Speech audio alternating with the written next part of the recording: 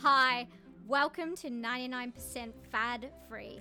My name is Tara and I'm a straight talking, no nonsense, qualified nutritionist. I hate diet culture and wellness wankery and love teaching people just like you how to steer clear of all the nutrition nonsense so that they can live a healthy life while having a good relationship with food. In this series, I'll bust some popular nutrition myths, interview experts in nutrition and health, and just have a good old yarn about all things food, cooking, and of course, nutrition. I'll break down the difficult nutrition science for you and serve it up in easy to digest chunks of interesting information. All you have to do is have an open mind, be ready to learn something new, and sit back, relax, and enjoy the show.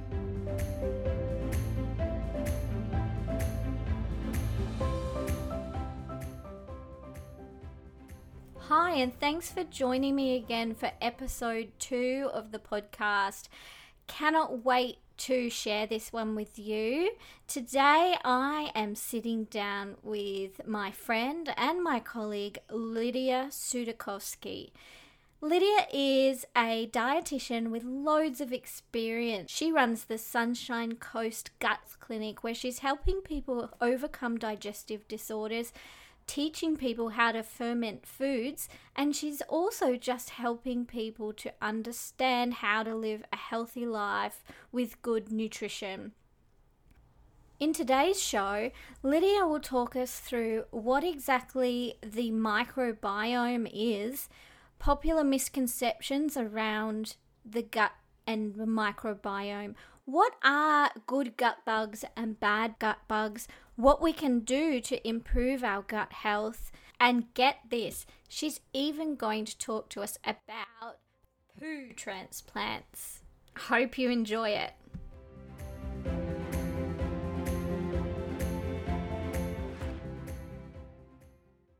Welcome, Lydia, to the program. Thank you for joining us today. Hi, Tara. We've got quite a few questions to get through because this is such an interesting topic, and I know so many friends and family of mine are really interested, and you see a lot of information online that's quite confusing about gut health. Would you agree? Oh, definitely. And there's so many people claiming to be experts in it as well, which, you know, they've had an interest for about 2 minutes, but there's an opportunity there to sell something or promote themselves, I guess. Yes. Well, the reason I have asked you to come on and talk about gut health is because you do have the qualifications behind you to talk about this, and you've been involved in this area for a little while. And so would you be able to fill us in on how you got to working in this area? Okay, so I've been a dietitian for officially 30 years now. And in that time, I've worked in a number of domains. I've worked at the university for 10 years. I've worked in private practice a lot, and 10 years as a clinician in a hospital. But in the last 10 years or so, I've had an increasing interest in probably irritable bowel syndrome in my clinic, because the way we can treat it has really changed and become far more effective. In the old days, I felt like we were looking for a needle in a haystack, but now with the increase in research and knowledge about IBS, you can actually change people's lives. So in my private practice, I've been working a lot in that field. And then just out of the normal interest and curiosity you have as a nutrition professional, we all have things that we particularly have an interest in. And for me, probably 5 years ago, I was really loving the work being done on blue zones and countries around the world where people live long, live healthy, live really vital, meaningful lives. And then they started looking at the commonalities. So one of them actually is legumes, of all things, which we can talk about later because we all have to learn to love our legumes. But that kind of took me to choose certain conferences to go to and to start to read up and chase papers and look at the research. And that just organically took me into this field that I guess people are calling gut health. So I have taken a few online courses. I've spent a lot of time finding the good research and finding the people around the world who are doing the quality type collection of data and interpretation of this data to try and inform myself better in the area. Could you just go back quickly and touch on what is a blue zone for people who haven't heard of those before? So I think it was National Geographic commissioned this guy, Dan Buttner, to study populations, countries, communities around the world where people live long and vital. So they weren't just old sitting in a nursing home, but they were old and they were given the responsibility of looking after the young kids, or they were still farming, or they were still really doing meaningful work within their own community. And they came up with this term blue zones for these areas in which that happens. And as an example, Okinawa, an island to the south of Japan, is considered a blue zone. The Loma Linda community in California, where they're mostly Seventh-day Adventists and vegetarian, is a blue zone. There's a country in Greece that I'm never sure how to say, not country, but a part of Greece, Ikaria or Ikari. So there's places around the world that are called blue zones because that's where they have found populations of people living long and quality lives. I hear so much, Lydia, now about gut health, but I'm a nutritionist and I don't particularly know a lot about gut health because it is quite new, isn't it?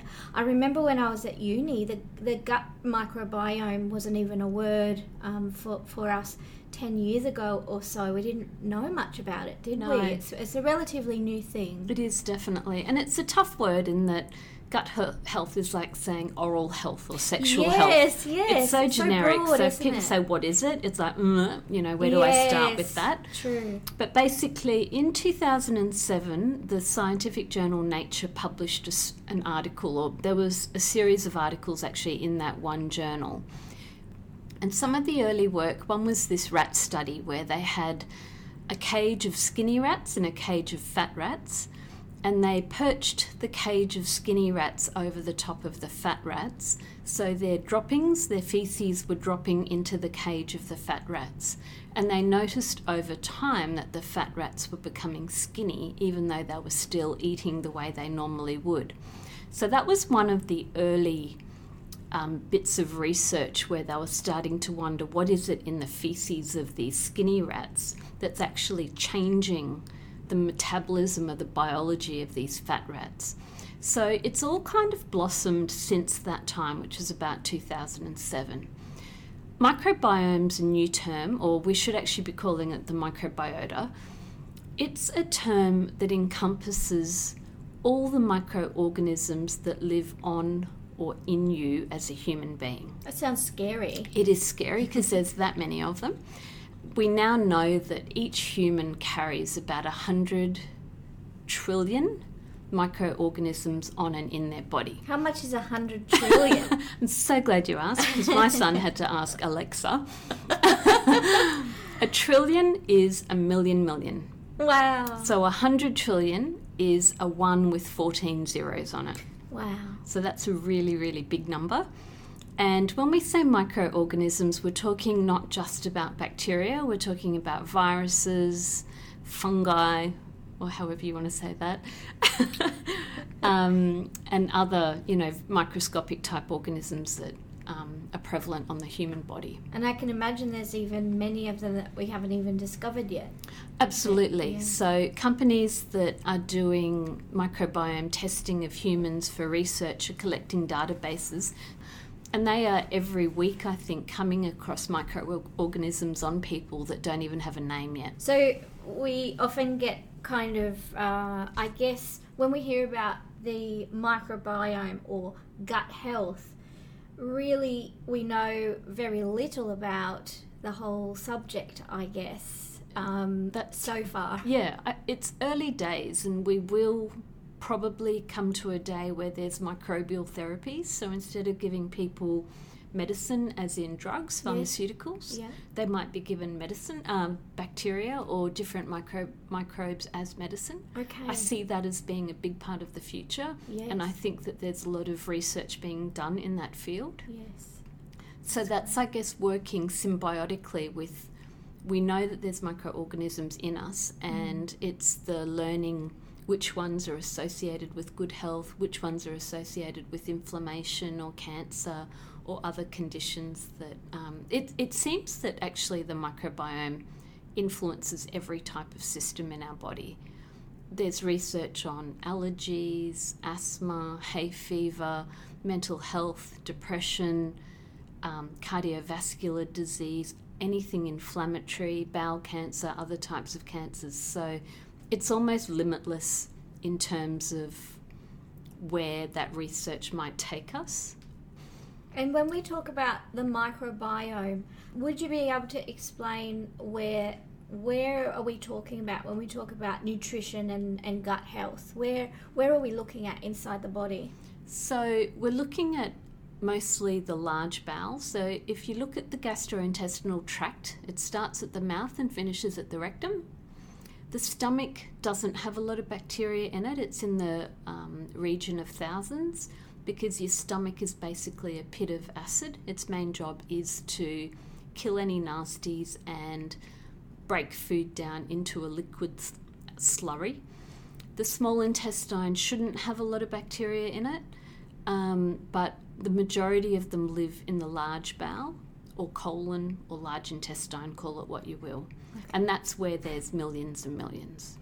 Okay, so there's research out there at the moment that is quite early but showing that if we could possibly change this microbiome and these bugs that live within our intestine, then it could be good for health. Definitely. Okay, that's great. So what do you see are the symptoms of not having good health, gut health?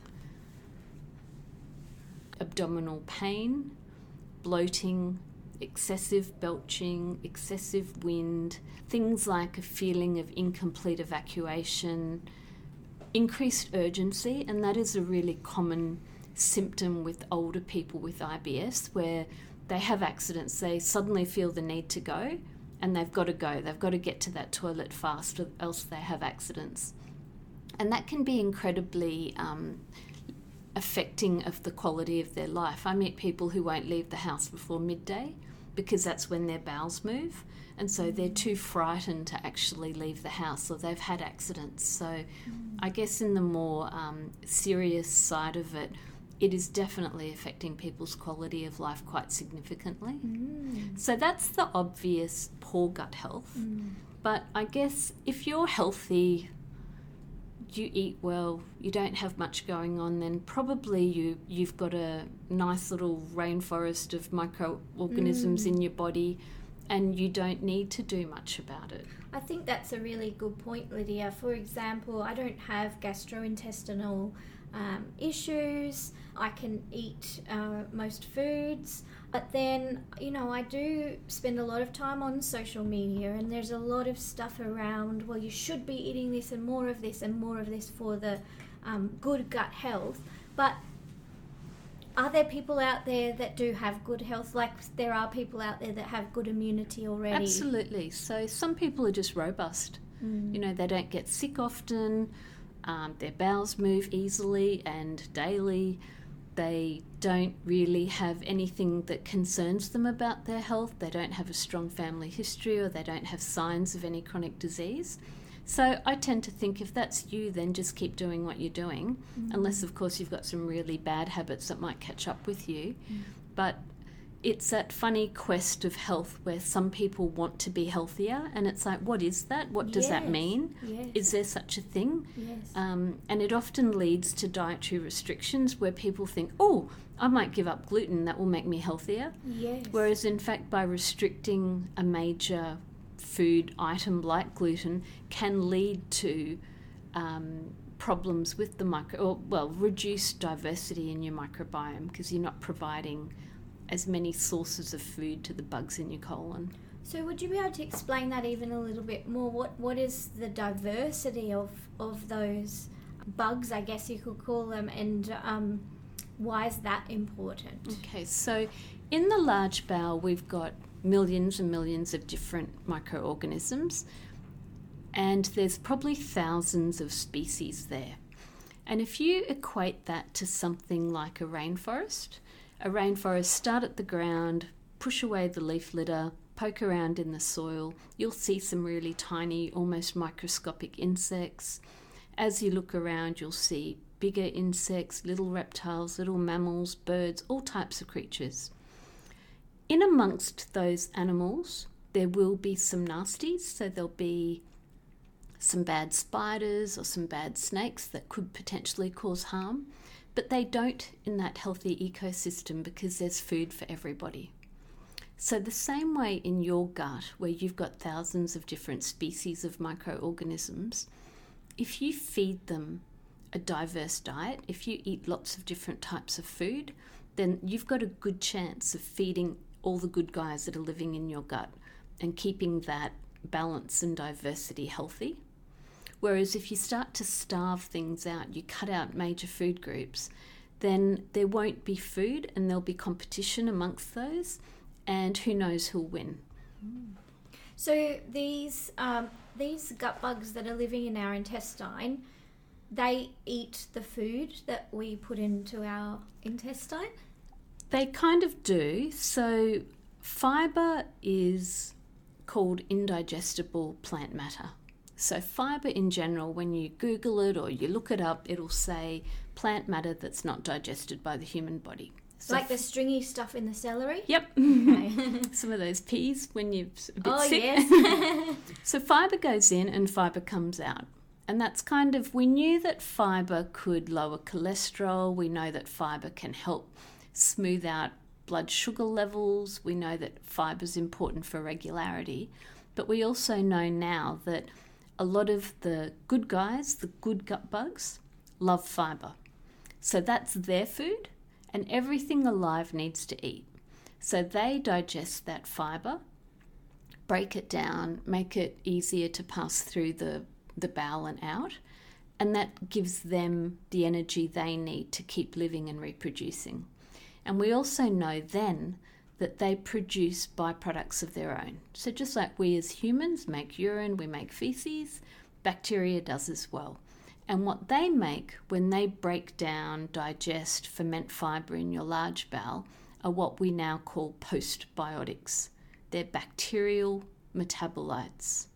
And these bacterial metabolites are the mechanism through which our gut can talk to our immune system or our brain, because we know that there's 3 ways in which those byproducts connect with the rest of your body. So just like we as humans, when we eat food, we have waste products like feces and urine. When gut bugs ferment, digest, break down fibre in your gut, they're going to produce compounds as well. And the modern kind of term for that now is postbiotic. So we've had prebiotic, probiotic, and now we've got this concept of a postbiotic. And postbiotics are compounds that are made by microbes in your gut. Some of these are soluble, and I think you and I both went to university and would have learnt about bacteria playing a part in the production of vitamin K. That's a soluble byproduct of microbial digestion. Then there's insoluble byproducts, which are short-chain fatty acids. And that's kind of where a lot of the discussion is at in gut health. There's a type of fibre that's called resistant starch. And when gut bugs who love resistant starch break it down, they produce a compound called butyrate. And butyrate, we know, has quite a lot of positive health-giving effects on the lining of the bowel. So that's an insoluble metabolite.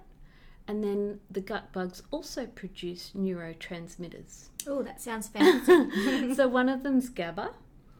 And we know that GABA gets into our system and can talk to the brain, and it has an effect that is calming. So if you've got higher levels of GABA in your system, then you're probably less prone to suffer from anxiety and have a bit more ability to calm your mind. So that's all bacteria at play in your bowel, talking with other parts of your body through postbiotics, through microbial metabolites. Wow.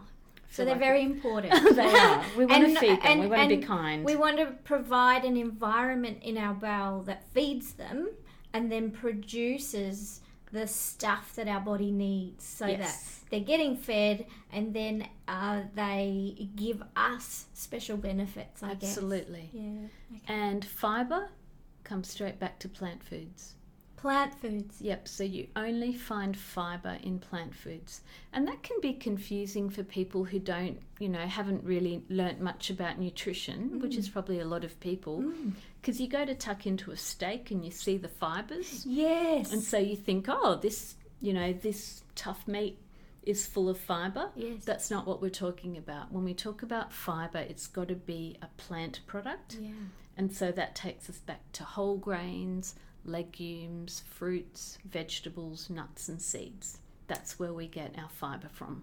And those are the foods that many of the people in the blue zones are surviving on. Yeah, it's so interesting because initially they didn't really find a lot of commonalities, but when they started to dig in, legumes is a really common thread between the blue zones.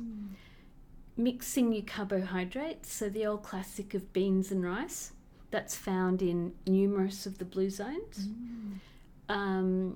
The diets in these places are generally based on carbohydrates. Meat or protein foods provide less of that. And the other commonality is not so much processing. So these tend to be more traditional kind of communities where they grow food, they make a lot of things from scratch, so they're not relying on a high amount of processed food. What goes through your mind, Lydia, as someone that works in this area of gut health?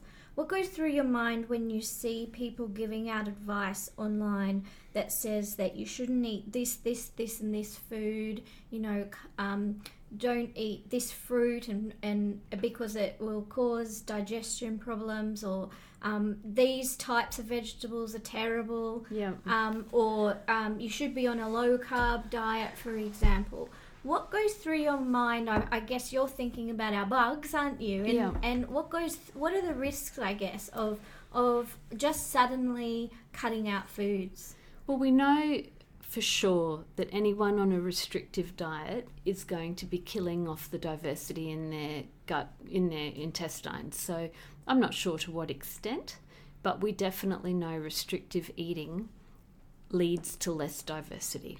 And that would be because there are so many different types of gut bugs in that forest, I guess, or so many plants in that forest. They want different foods, so we have to be feeding them what they need. And so if we're only eating 4 different types of vegetables, for example, they're not necessarily getting some of them aren't getting what they need. Yeah, and I guess for people who get influenced by social media or make decisions to change the way they eat, you have to then look at what their motivators might be. And quite often that motivator is just to look like the model promoting the product.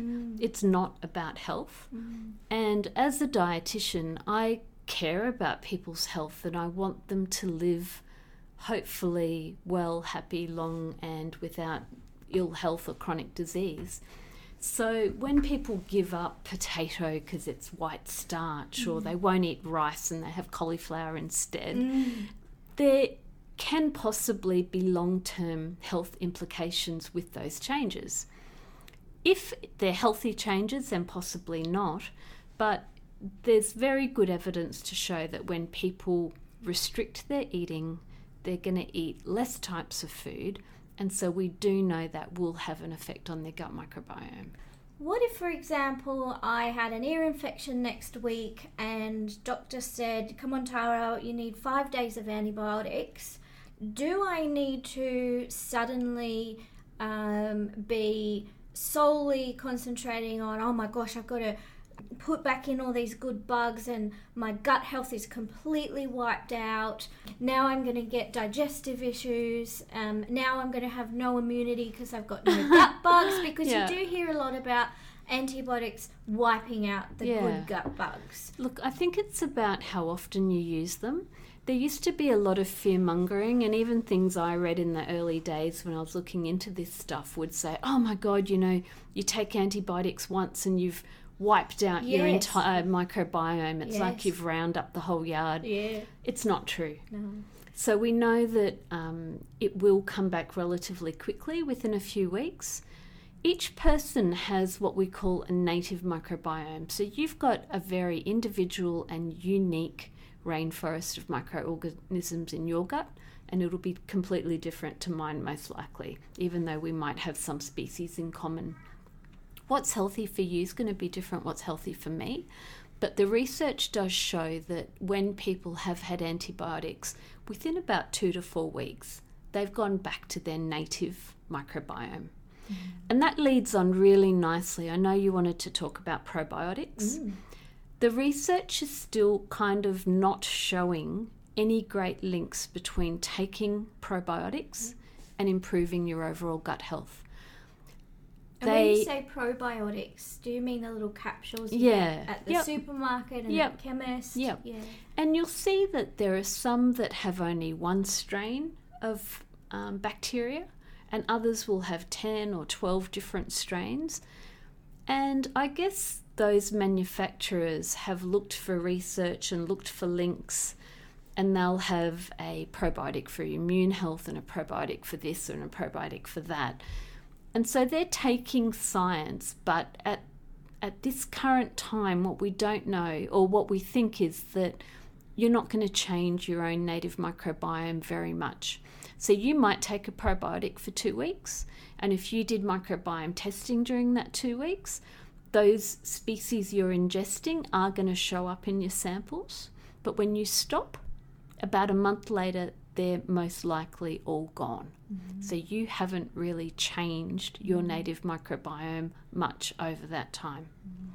But by eating a lot of different types of plant food, you're just encouraging a really healthy garden. So what's native to you, and we have fluctuations in our microbiome, like if you have gastro and you're sick for a few weeks or you can't eat very much, it's going to change, but it'll change back as well. So it adapts, doesn't it? It does adapt, but the research is showing that you'll make the biggest change through the food you eat, rather than through taking a probiotic. Okay, so say we do have changes in our in our gut, and we've had some 2 courses of antibiotics, I guess. Then really the capsules will sort of put the good bacteria back in, but they might not necessarily stay. They may not last. Particularly if we're not feeding them those prebiotics, which is the fibre, because there's no use putting the good bacteria in if they've got nothing to eat. Yeah. I last year sent off a stool sample to Microba and had my own microbiome tested. How did you go? Oh, it was exciting. I loved it. And I had really good diversity, which I was very proud of.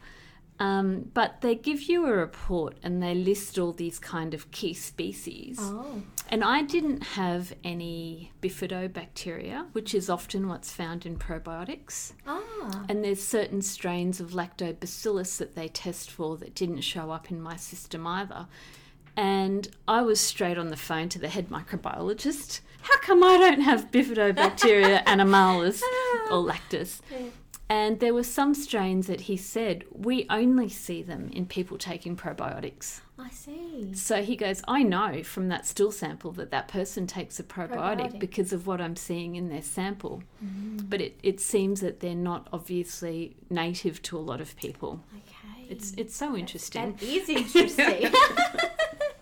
As is poo transplants as well that are becoming... there's a lot of research around... Would you be able to explain what that is? So a fecal microbiome transplant is where they take poo from a healthy person and they, through either colonoscopy, or some people supposedly do it at home, I don't know how, but you can transplant some poo into your colon. Yes. And it has shown some really positive effects in a few very specific situations. One of them is there's a type of gut infection called Clostridium difficile. It's a contributor to a lot of deaths around the world each year from gastro-type deaths. Commonly known, I guess, C. diff. C. diff, Yep. It's mostly in the elderly or those with a really compromised immune system, so maybe someone who's battling cancer or is very unwell. It contributes to profuse, very debilitating diarrhea, and as I said, it contributes to a lot of deaths worldwide. The data on microbiota transplants for C. diff is fantastic. It's something like a 90% cure rate. So taking the poo from one person and inserting it into the rectum, really, isn't Yep. it? And up into the intestine of a person who is unwell, Yep. to try and improve the health of that person. So it has shown to cure it and stay cured for some time. But even the methodologies for the transplant seems to be a bit iffy. Like, I've kind of looked it up, how do they do it? And some labs or some gastros will give a transplant weekly for 2 months. Some do it once only. There's a lot of queries around how much, the volume that's inserted, the frequency, and how long it's going to last. So it's still very new science, and I guess if you had a C. diff infection that you couldn't clear after multiple doses of antibiotics, then it would definitely be something a specialist could help you with. Yes, do not do yourself at No, home. no. I don't want people to spend money on something we're not sure about. I don't want people to have false hopes and think that, oh, if I eat, acai berries, then I'm never going to get cancer or whatever it might be. I feel like we've always got to bring the discussion back to food. And as a health professional, I really stand by the ethics of do no harm. And I feel confident that if I'm encouraging people to eat unprocessed, whole foods, more plant foods, more fruit, more veggies, more of the good things, I'm going to be encouraged. I won't be doing harm. Whereas if I'm getting them to spend money on expensive product, one, it may do nothing and they're just wasting their money. And two is, if it's just a supplement or it's a product that's out there with controversy around it, we don't know, maybe it will do harm. And when things are found to work and we've got the good evidence on their therapeutic benefits, then they'll become part of the mainstream. And doctors will talk about it, or you'll be able to find a lot of good information on that. So if someone is interested in improving their gut health, but they don't have the money to go and buy these supplements to improve their gut health, they can't afford buying a smoothie with an extra shot of gut health powder, for example. Yep. What can they do at home? So there's a hashtag I love called Eat the Rainbow. And it's just such a beautiful, descriptive, simple way to encourage people to eat more fruit and veg. We know that food, natural colours like the bluey purple you get in a blueberry or the gorgeous pinky red you get in a strawberry or a raspberry, those colour compounds are called polyphenols. And polyphenols are naturally occurring antioxidants. And we do know that a lot of the healthy gut bugs love polyphenols. So look at your plate every night, and if it's white, if it's bland, or it's all brown, it's just a giant schnitz on your plate. I sure enjoy that occasionally. But get some green on there, get some oranges, get some red, eat your carrots, eat your capsicum, eat your pumpkin, eat your green veggies. And find stuff that's seasonal and local. Like if cauliflowers are cheap in winter, eat cauliflower. They're white, so it's probably not the best example of polyphenols. But if you try to eat locally, seasonally, in line with what's grown in your region, and you're getting a lot of colour, then the chances are that that's one big tick already from a gut health point of view. So we can kind of relax. What I'm getting from you, Lydia, is that we can kind of relax around gut health a little bit, in that it's it sounds to be very important. But if we are having a rainbow of food and we're feeding those gut bugs, we're doing a really good job, aren't we? Absolutely. We're already ticking those boxes. Yep. And then don't be frightened of whole grains. My favourite whole grain is probably oats, because oats are so unprocessed.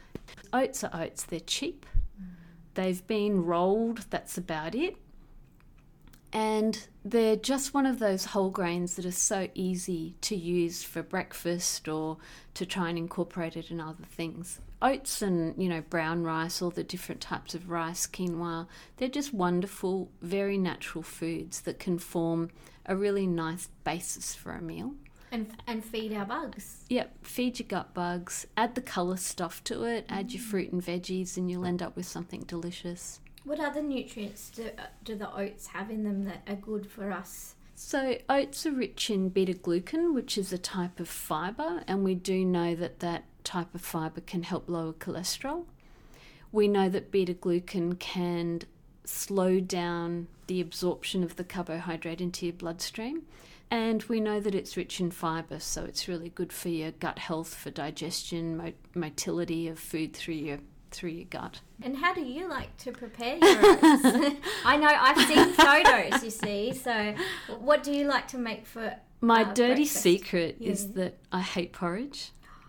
You hate porridge? I tried so hard at university. Yeah. One of the winters when I was studying nutrition, I persevered with porridge every day for about a month, and I used to almost gag eating it. I've got a real textural problem with it, especially when it's hot and steamy. There's something that I don't like.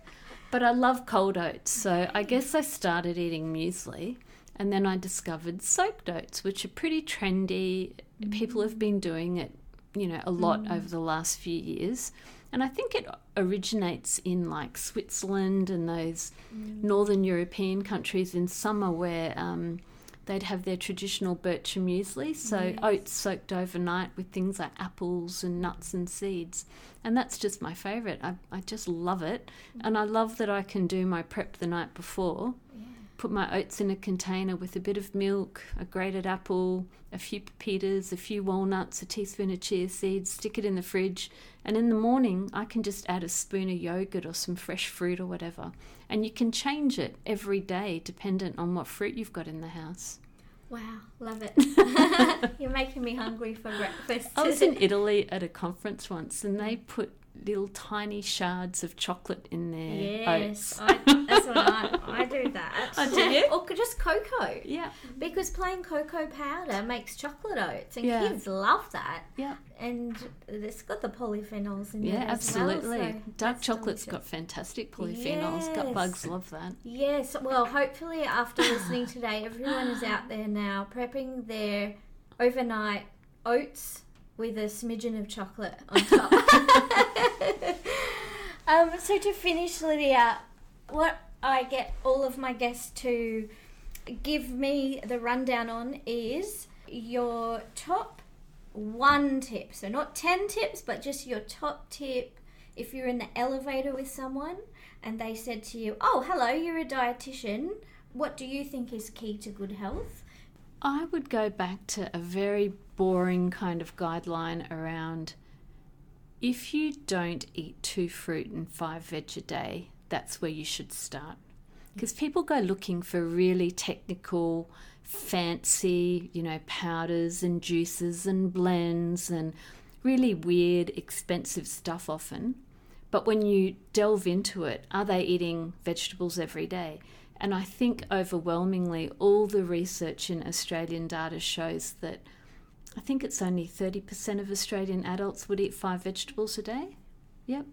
And the 2 fruits. So just start there. Eat your 2 fruit and 5 veggies every day and go for colour.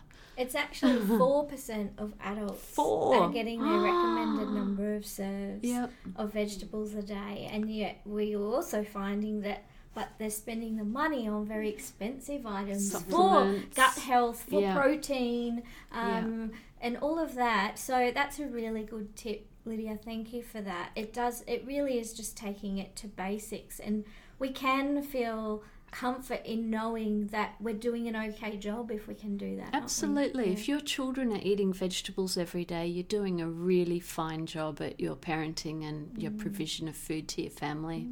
Yeah, great. Thank you, Lydia, for joining us. It's been really fascinating, and I look forward to following everything that is happening in this new world of the microbiome and seeing it where it takes us. We should touch base regularly. Yes.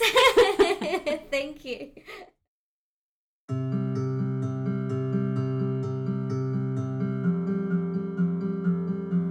How good was that? I love how Lydia really explains things so simply, and her philosophy about food is really, really inspiring. Not to mention, I could listen to her soothing voice all day long. She leaves us with a really simple message, and that is to enjoy all foods, to try and eat an abundance of different types of foods and try not to restrict. I'd love to add that it's really important not to listen to the nonsense that you find about gut health online. Try and get your information from someone like Lydia, who has the qualifications and the knowledge, but also the experience in that industry and that particular niche area to really help you. If you have any problems with gastrointestinal disorders like irritable bowel syndrome, or like to figure out any intolerances or allergies, get in touch with Lydia, and she does consultations in person on the Sunshine Coast, or what's really amazing is you can have a consult with Lydia via Skype from wherever you are in the world. So head to her website, which is Sunshine Coast Gut Clinic. Send her a message via the email option there and she'll get back to you. Reach out to Lydia by searching for Sunshine Coast Gut Clinic and you'll find her. While you're there, come and say hello to us, me and my husband, by searching for The Nutrition Guru and The Chef. Come and say hi on the website or on social media. If you've enjoyed today's podcast, I'd love if you could leave us a review. It helps the podcast to reach more people and get found in the search engines, so that'd be fabulous. Drop us a line if you'd like us to cover any particular topics or if you have any suggestions for further guests. Thanks so much for tuning in. Catch you next time.